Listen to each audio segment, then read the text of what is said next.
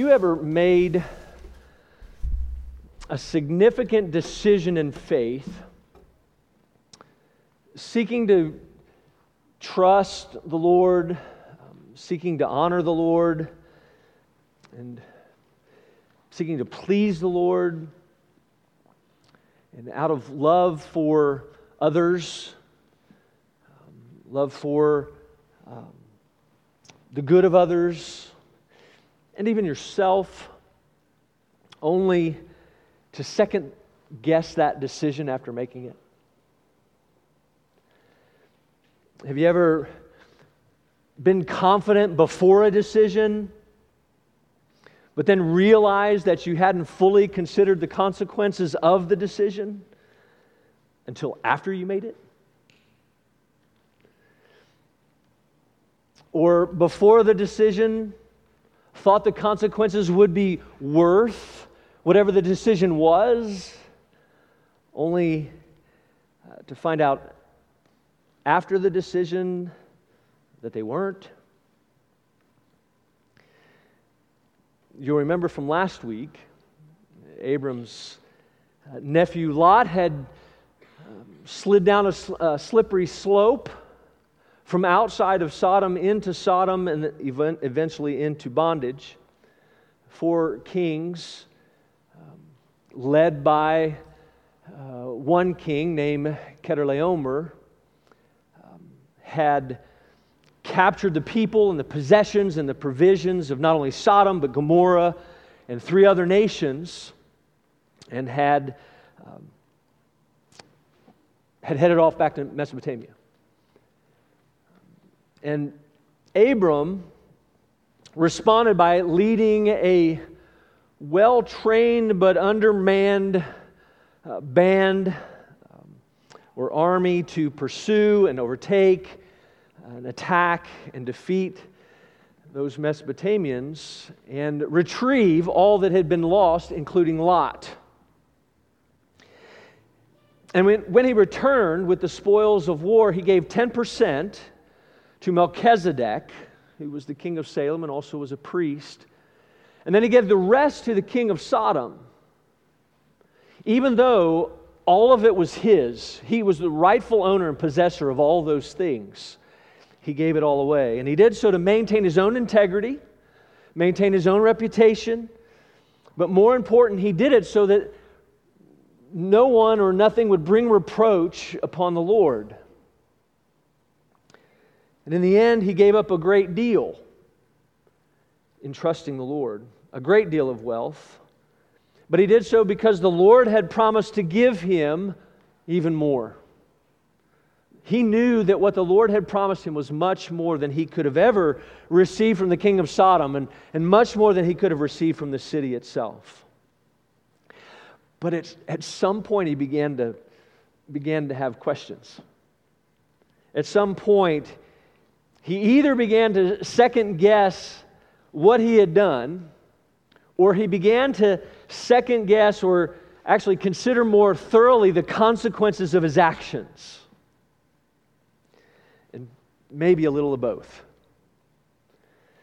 For example, what if Chedorlaomer and the other kings decided that they couldn't stand the embarrassment of losing and regathered their forces and went back? What would he do? Or what if Abram's allies became a little paranoid and decided that they needed to take Abram out lest he get prideful and take them out? Or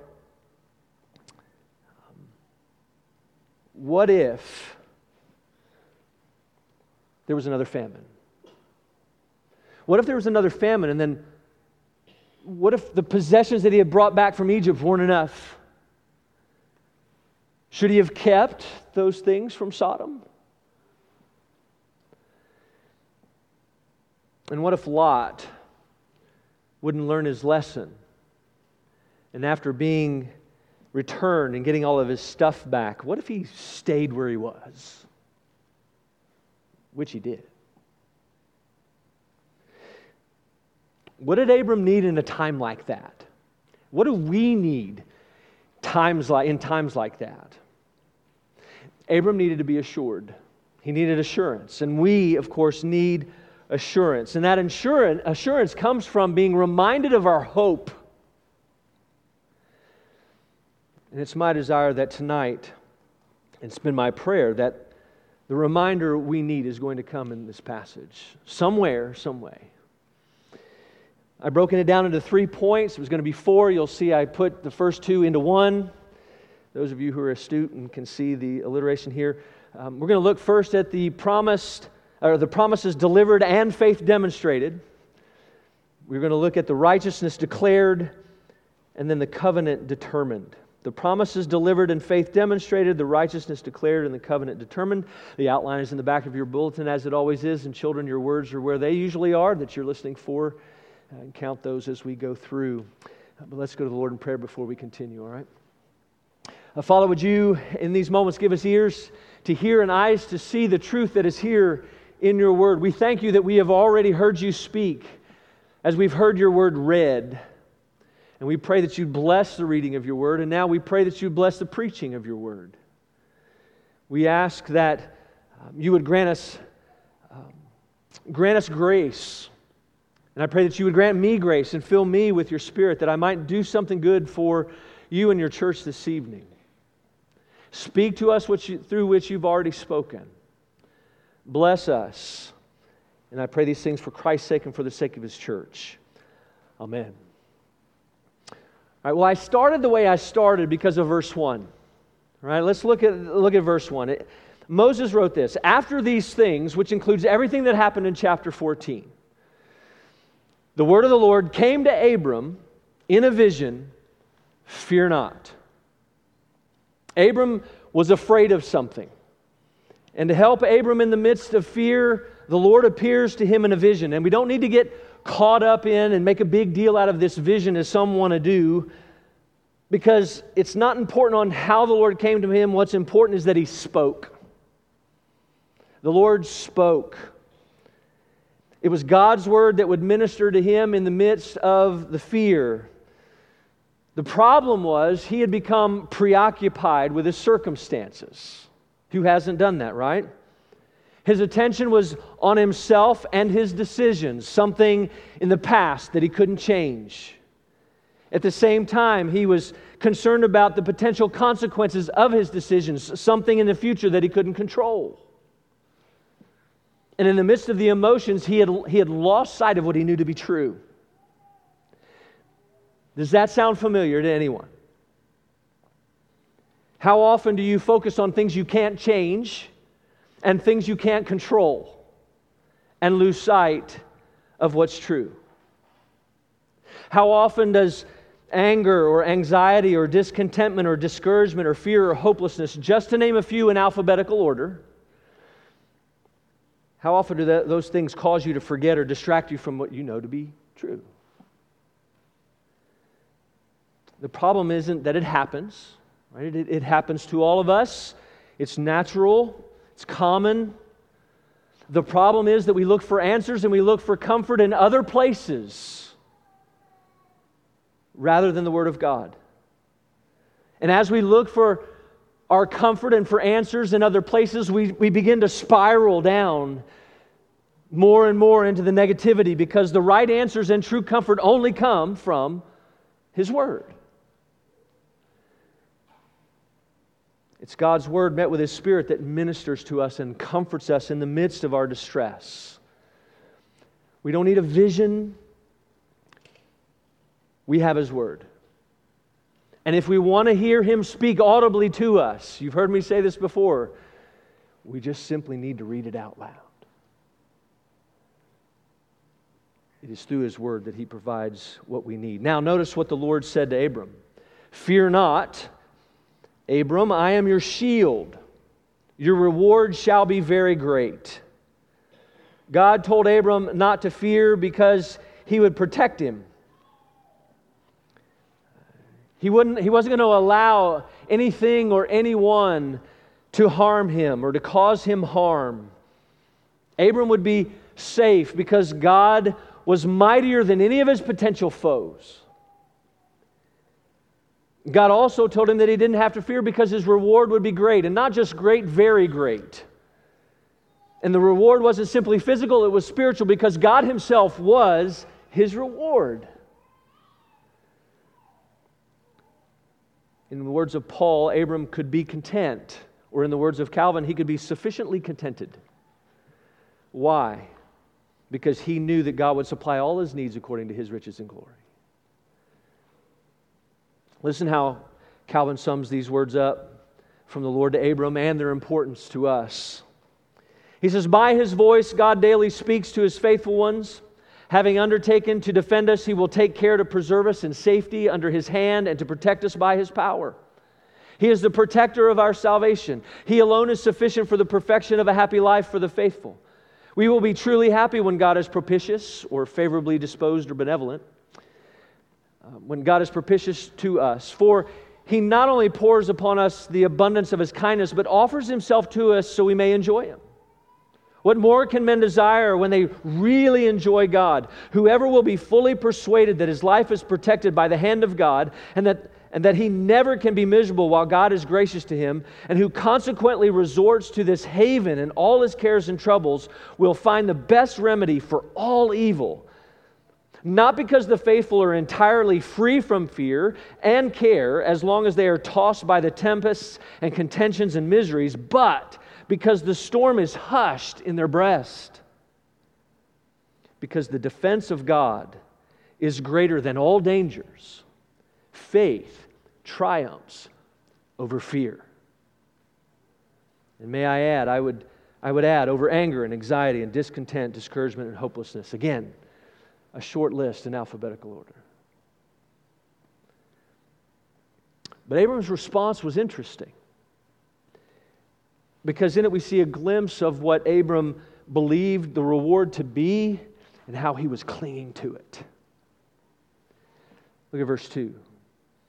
"But Abram said, 'O Lord God, what will you give me? For I continue childless, and the heir of my house is Eliezer of Damascus.' And Abram said, 'Behold, you have given me no offspring, and a member of my household will be my heir.'" When Abram heard God say that he would be rewarded, he immediately went back to God's original promise of a people and a land. The word reward just jumped out at him. He couldn't understand how he could receive a reward, because the reward was the promise. And how was he going to receive the promise? Because he didn't have any offspring. And unless he had a child, the only heir he had was a servant. And if the heir was his servant, that was not going to lead to him being the father of many nations. And we need to realize and recognize this isn't antagonistic.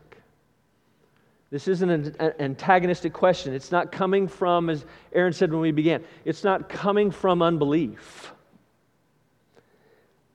It's a question very similar to, "I believe, help my unbelief." Right?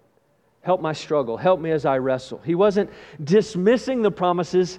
He was gripping them tightly. He was holding on to them. But he was also wrestling with them, because his experience didn't fit what had been promised. So what did he do? He went to the promise maker. What better place to go than to the one who had made the promises? And we know it's a question that demonstrated faith because of how the Lord answered. The Lord didn't chide him. The Lord didn't rebuke him in any way. He was compassionate. And when he spoke, he once again communicated that his word was sufficient for Abram's fear and his discouragement. It was sufficient for his faith struggle. And in verses 4 and 7, he simply says, "The promises that you've been clinging to remain. I've told you were going to have a son. You're going to have a son. I told you I would give you the land, and I'm going to give you the land."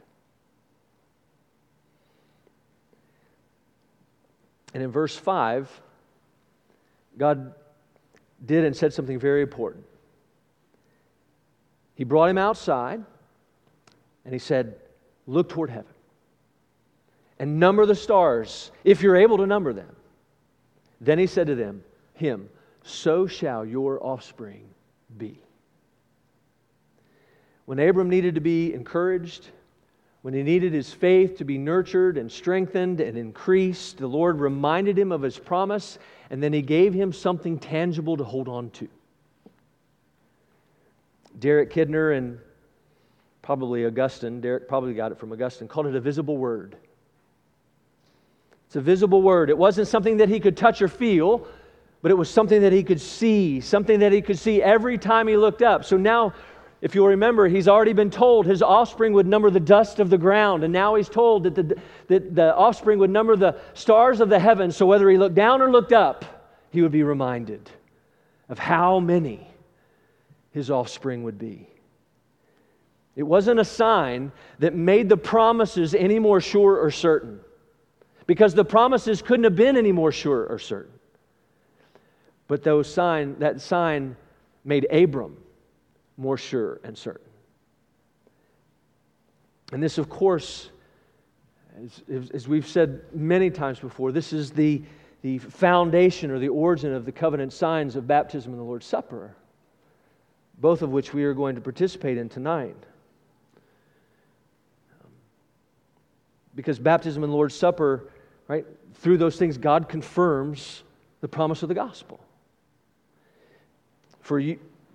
God did promise many offspring and said that the promises would be experienced through one particular, while he did promise Abraham offspring, and while he did say that the promises would be experienced through one particular offspring or son, which we'll see in a few weeks was Isaac and not Ishmael, we also know that the promises would ultimately be realized through one, right? The seed. We read it earlier, Galatians 3:16, and also in Romans 16:20, we know that Jesus Christ is the promised seed of the woman who would crush the serpent's head. And that's why we also know that in 2 Corinthians 1, Paul says that all the promises are yes and amen in Him. Because He is the receiver, ultimate receiver of that promise. So baptism for us is a visible, tangible sign that assures us that Christ's blood has cleansed us from our sin and that the Spirit has been poured out upon us and we've been made new and united to Christ. The sacrament of the Lord's Supper is a visible, tangible sign that assures us of the reality of the benefits of Christ's work on our behalf. Right? It's a sign and a seal of assurance that when we come to the table, we feed upon the Lord Jesus Christ and we receive Him spiritually when we come in faith. So I have 2 or 3 questions. I just want to ask, do you ever have questions? Do you ever struggle with the truths of Scripture or the promises of Christ? Is your faith ever weak? Is your faith at a point of ebbing rather than flowing? I'm actually going to encourage you to do 3 things. I'm going to actually encourage you to go, remember, and come. In those moments when your faith is weak and when you're struggling, first go. Go to the Lord. Go to His Word. Go to the promise maker. Seek your answers from Him. He has the answers you need. Again, in the words of Calvin, the Lord permits us to pour into His heart those cares by which we are tormented and those troubles with which we are oppressed. He wants to hear from us. He wants us to ask. He wants to answer. And secondly, in just a minute, you're going to hear me say, when we baptize Renee and Griffin, I'm going to tell you, remember your baptisms. Remember your baptism. Remember your own baptism and know that those who are looking to Christ in faith, that just as you are washed with water, you can be sure, you can be just as sure that the blood of Christ has cleansed you from your sin and that the Spirit has been poured out upon you. You've been made new and you've been sealed by Him and united to the Lord Jesus Christ. So go, remember, and then finally come. It's something we do every week. Come to the table. Come to the table of the Lord Jesus Christ, where you will hear the Lord say, you've heard the word, now come and have your faith nurtured, strengthened, and increased. Come as I offer myself to you, and then look at, touch, smell, and taste the bread and the wine, and rest assured of the reality of the work that I've done on your behalf.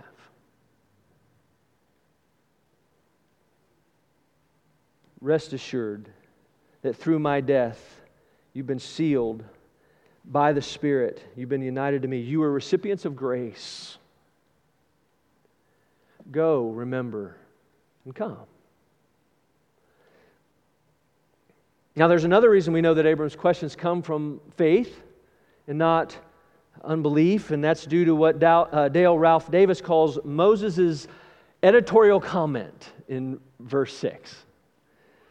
Moses said, and he, who was Abram, believed the Lord, and he, or the Lord, counted it to him, Abram, as righteousness. Let me read that again. And he believed the Lord, and he counted it to him as righteousness.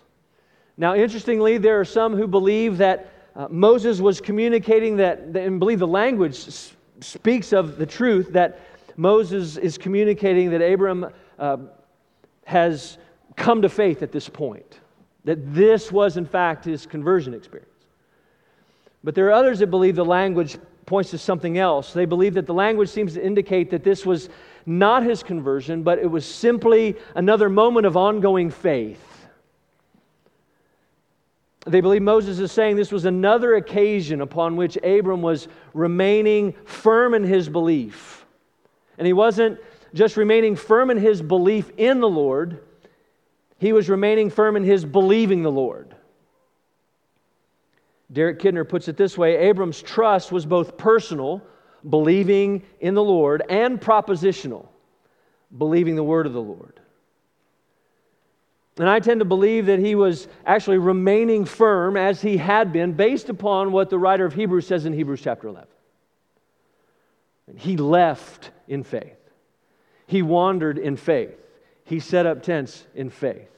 He's been exhibiting faith since the Lord originally called him. But regardless, the importance of the comment doesn't lie in the first part of the statement or the timing of his belief. The importance that we need to pay attention to is what the Lord did in response to his belief. He counted it to Abram as righteousness. In other words, at some point, Abram was declared righteous and was justified by faith. In the words of Calvin, again, no statement is made as to when Abram first began to be justified by believing God, but this one passage does show in what way he was justified in his whole life.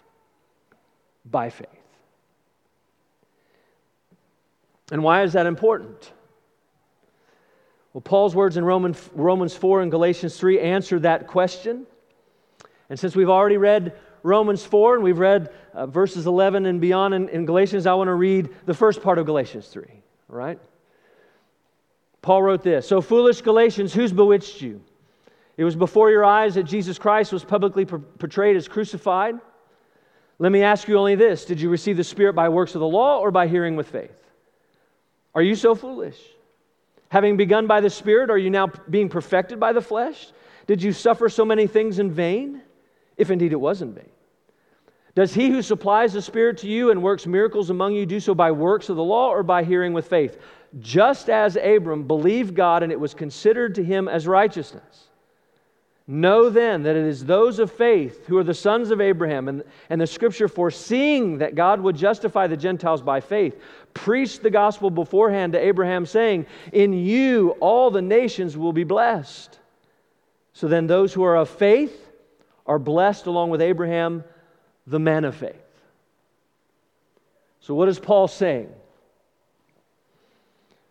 Paul is saying that just as Abraham by faith was declared to be legally not guilty and free from his guilt and condemnation of sin and completely righteous and holy in God's sight, we by faith are declared to be legally not guilty, free from the guilt of condemnation of our sin, and completely righteous and holy in His sight.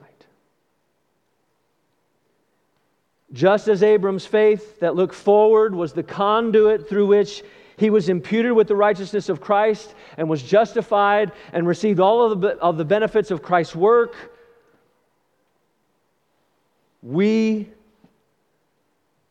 our faith, our faith looking backward, right? Faith in Christ looking backward is the conduit through which we are imputed with the righteousness of Christ and therefore justified and received all of the benefits of Christ's work on our behalf. Through faith, Abram was justified and saved. By faith, through faith, we are justified and saved. And it's by faith that we will continue to grow and live as we've been called to live. It continues. It's a life of faith. So tonight, what I want you to do is to go home, and when the sun finally goes down tonight, look up at the stars. Look up at the stars and be assured of that promise that if you're looking to Christ by faith and trusting in Him alone for your salvation, you are counted among those stars. You are counted among Abram's offspring, those that are too numerous to count.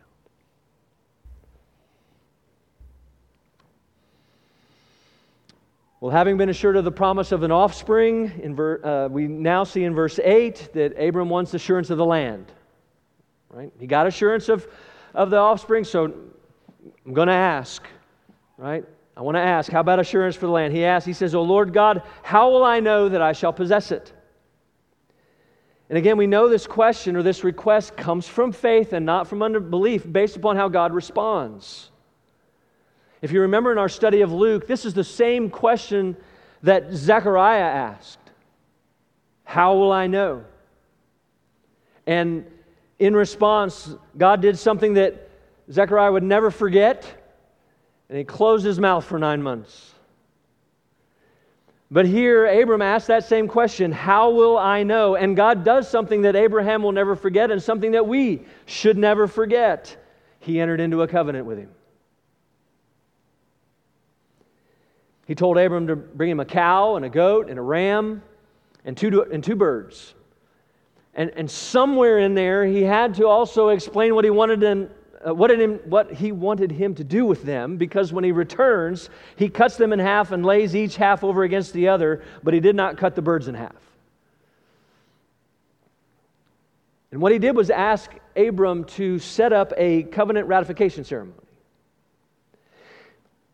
You see, it was a custom at the time for a king of a nation or tribe that had been conquered by another king or tribe to pledge his loyalty to the conquering king.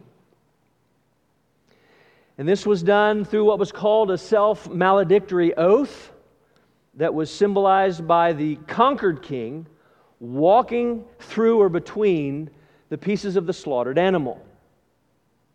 And yes, children, that's the first time I've said self-maledictory, so you better circle it, because I'm only going to say it one more time. The conquering king or the sovereign would commit himself to protect and provide for those that he had conquered, as long as they, his servants, were loyal to him, and that loyalty was exhibited through obedience.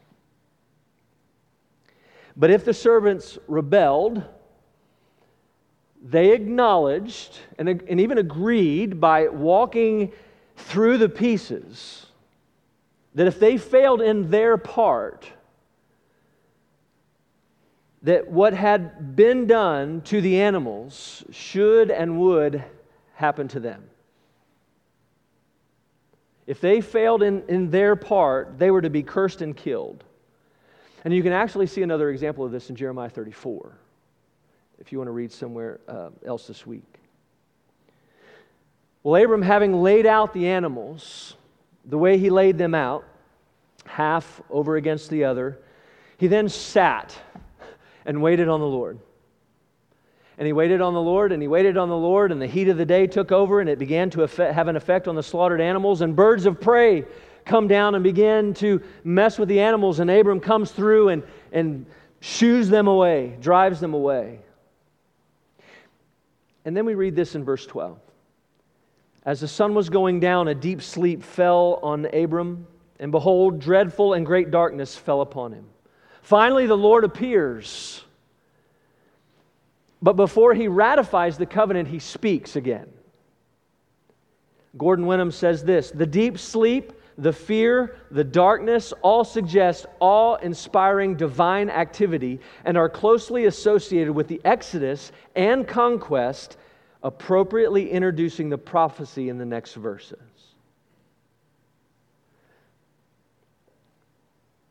The prophecy that's to come and that he speaks includes Israel's 400-year captivity in Egypt. It includes their exodus out of Egypt. It includes the judgment that will come upon the Egyptians and the Canaanites. And it also includes the occupation of the land as promised. And while we don't have time to look at all these things in more detail, suffice it to say that in these few verses, the Lord communicates something very important. First, He communicates His patience and mercy. We want to see it first and foremost. Secondly, He communicates His purposeful discipline and eventual justice. He also communicates the promised occupation of the land would not happen without suffering. And the fact of, in the words of Alan Ross, oppression and enslavement were not a threat to the fulfillment of the promises. It was part of the divine plan. Very important to remember. And then right on the heels of this prophecy, verse 17 says, a smoking pot and a flaming torch passed between the pieces. And on that day the Lord made a covenant with Abram, saying, to your offspring I give this land. And a couple of things are happening here. First, by manifesting Himself in a way that resembled and even pointed to the pillars of cloud and fire by which He would lead the Israelites out of bondage in Egypt. He visually symbolized the truth that we've already seen in Genesis, particularly in the flood. And that is, salvation and deliverance come through judgment. God's people are preserved through distress. And God alone is the one who saves, delivers, and preserves. But second, the Lord also sovereignly administered this bond and blood. And He ratified the covenant by walking through the pieces alone. And in so doing, obligated Himself to keep His promises. The sovereign Lord, rather than the servant, passed through the pieces. And in essence said, I will fulfill my covenant promises to you, and if I don't, may it be done to me as has been done to these animals.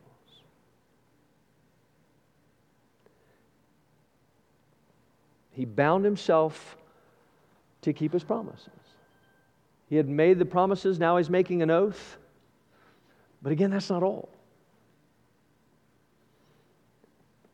We know from this side of the cross that God not only passed through those pieces and obligated Himself to keep His promises, but He passed through those pieces in Abram's place.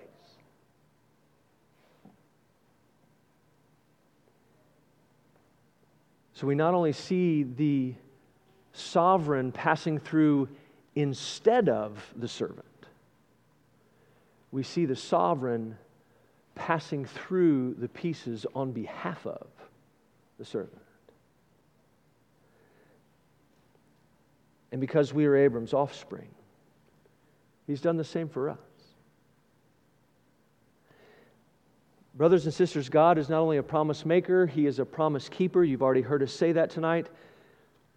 It was the Lord Jesus Christ who paid the price unto death and bore the curse we deserve for our sin and failure to keep our obligations of obedience. And it was also Christ who perfectly obeyed on our behalf.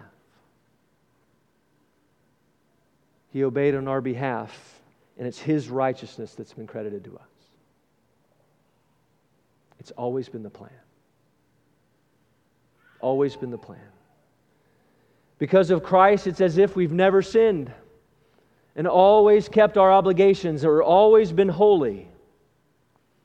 And as I said when we began, living by faith is never easy. And our circumstances of life collide with our faith over and over and over again. But when that happens, we need to look no further than the cross of Christ.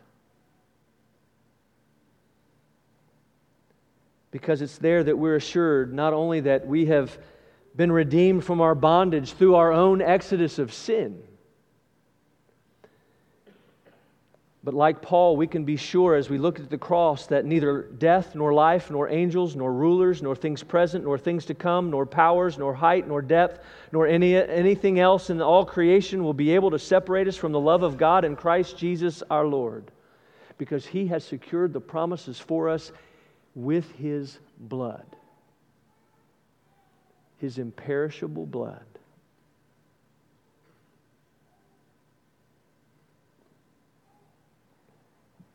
May you be assured. May you be assured. Let's pray together.